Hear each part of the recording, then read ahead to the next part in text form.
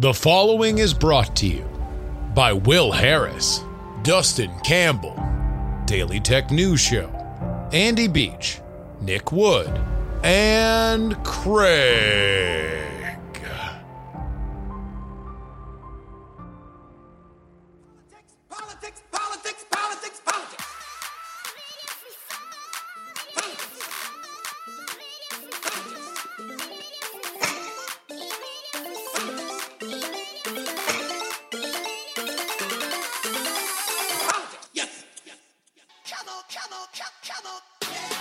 Hello and welcome everybody to a bulletin board item for you, PX3 faithful. Thank you for listening to this show and allowing me to do what I love the most in the world. Get out into the field and see these things for myself. As I speak to you right now, I'm in Richmond, Virginia. I will be out on the trail tomorrow for the final day of campaigning in this, the biggest ticket election of 2021, deciding the governor's mansion here in Virginia.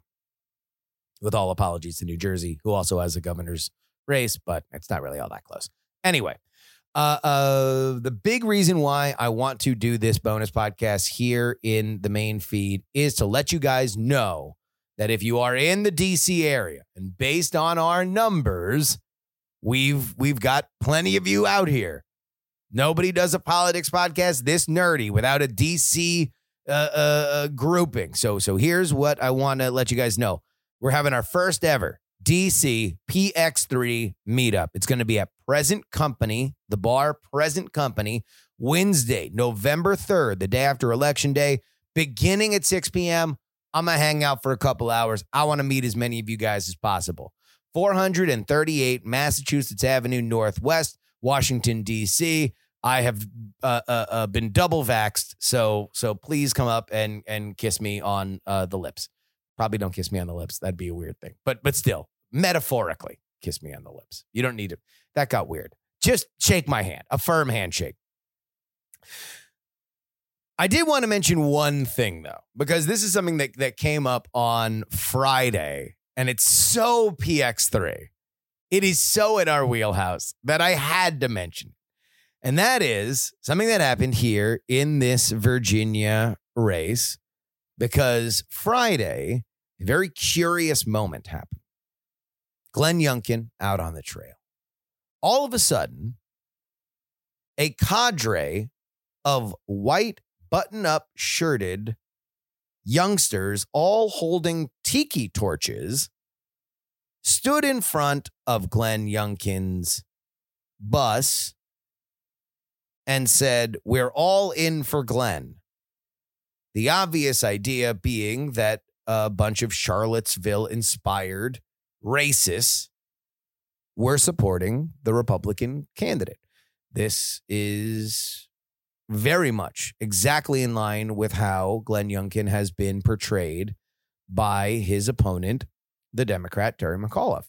Terry McAuliffe has said that Glenn Youngkin is not a nice, normal, middle-of-the-road Republican. No, he is a dangerous Trump acolyte. And since Trump is the man who coined the good people on both sides equivocation of hate, then indeed, this is who Youngkin's core base is. Not concerned parents. No.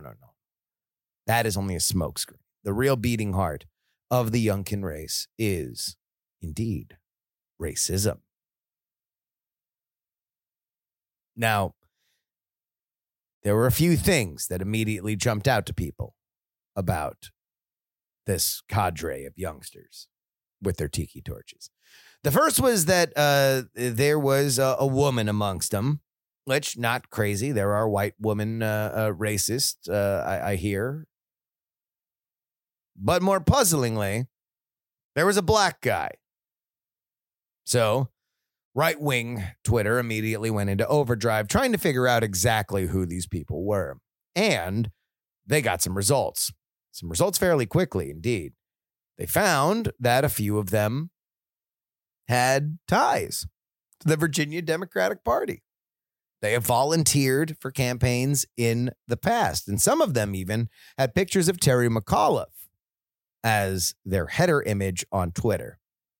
Now, they very quickly deleted and changed these accounts, but the damage was done. This did not appear to be a spontaneous grouping of racists that were coming out of the woodwork.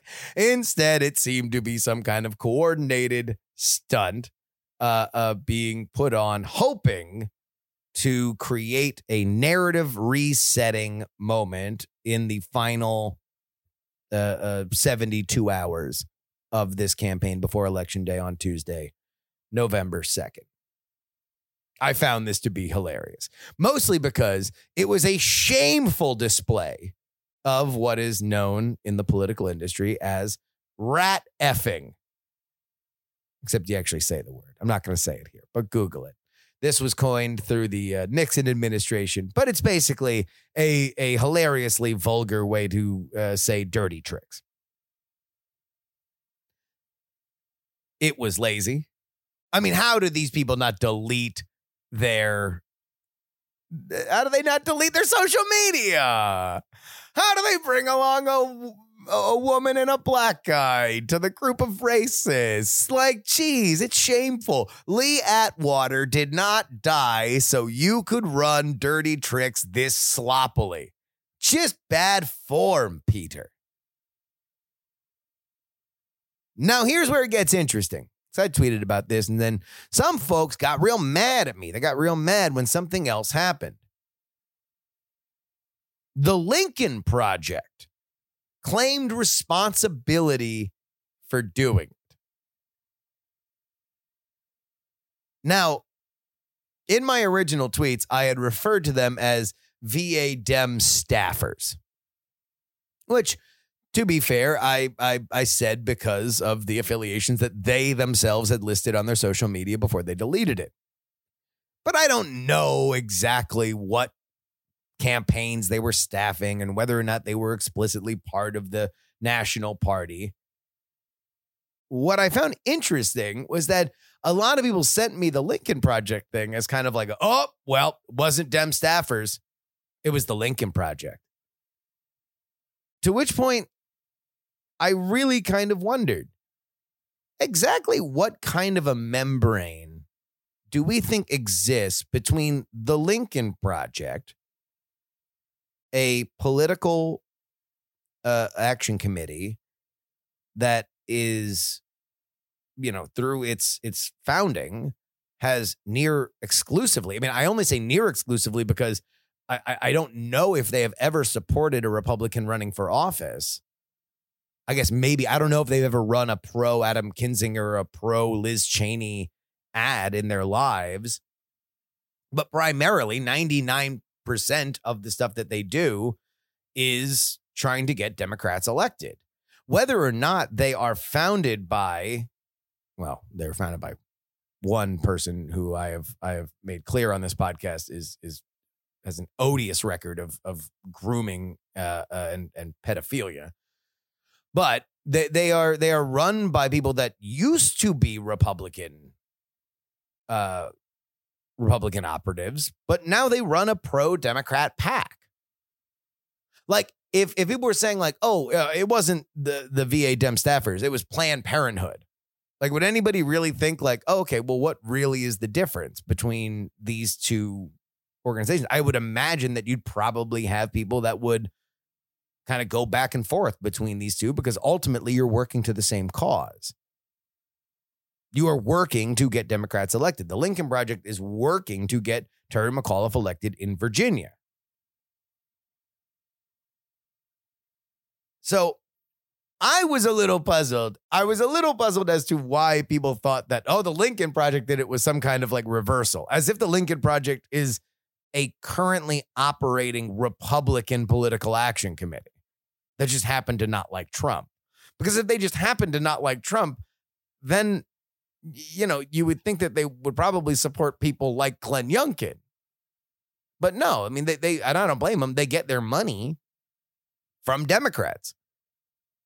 Their brand is we're the Republicans that make fun of Republicans.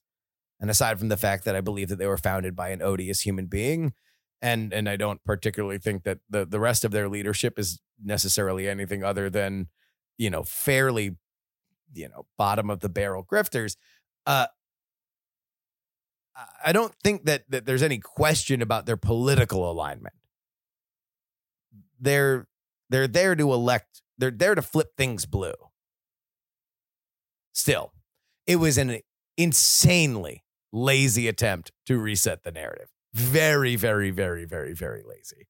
And ultimately, I think shows you exactly one of the underlying problems that Terry McAuliffe is going to have against Glenn Youngkin. And part of the reason why this is as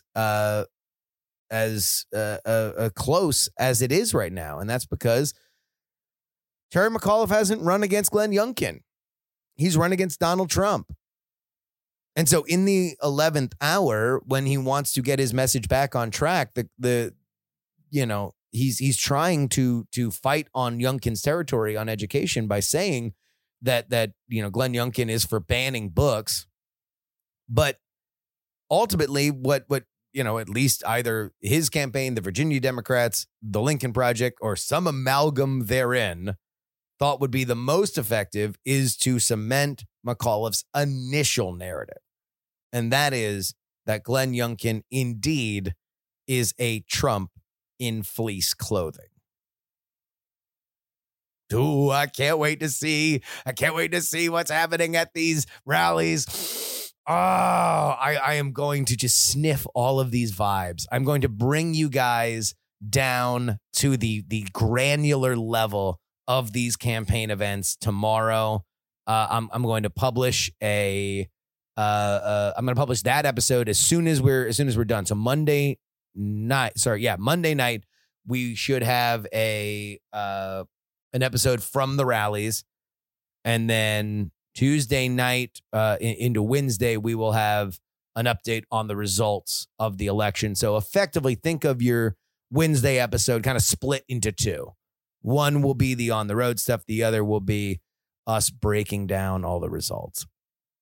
But until then, this is your old pal, Justin Robert Young, saying that I want to see you if you're in D.C. Present Company, Wednesday, November 3rd, beginning at 6 p.m. We're going to be there for a couple hours.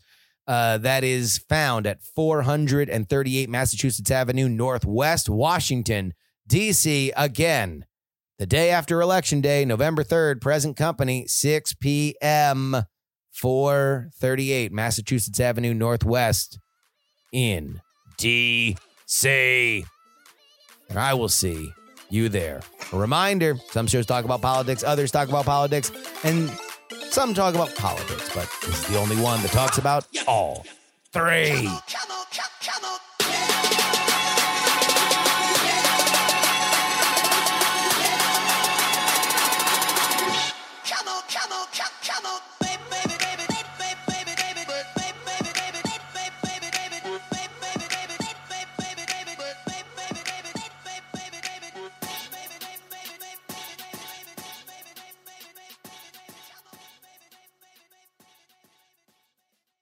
Diamond Club hopes you have enjoyed this program.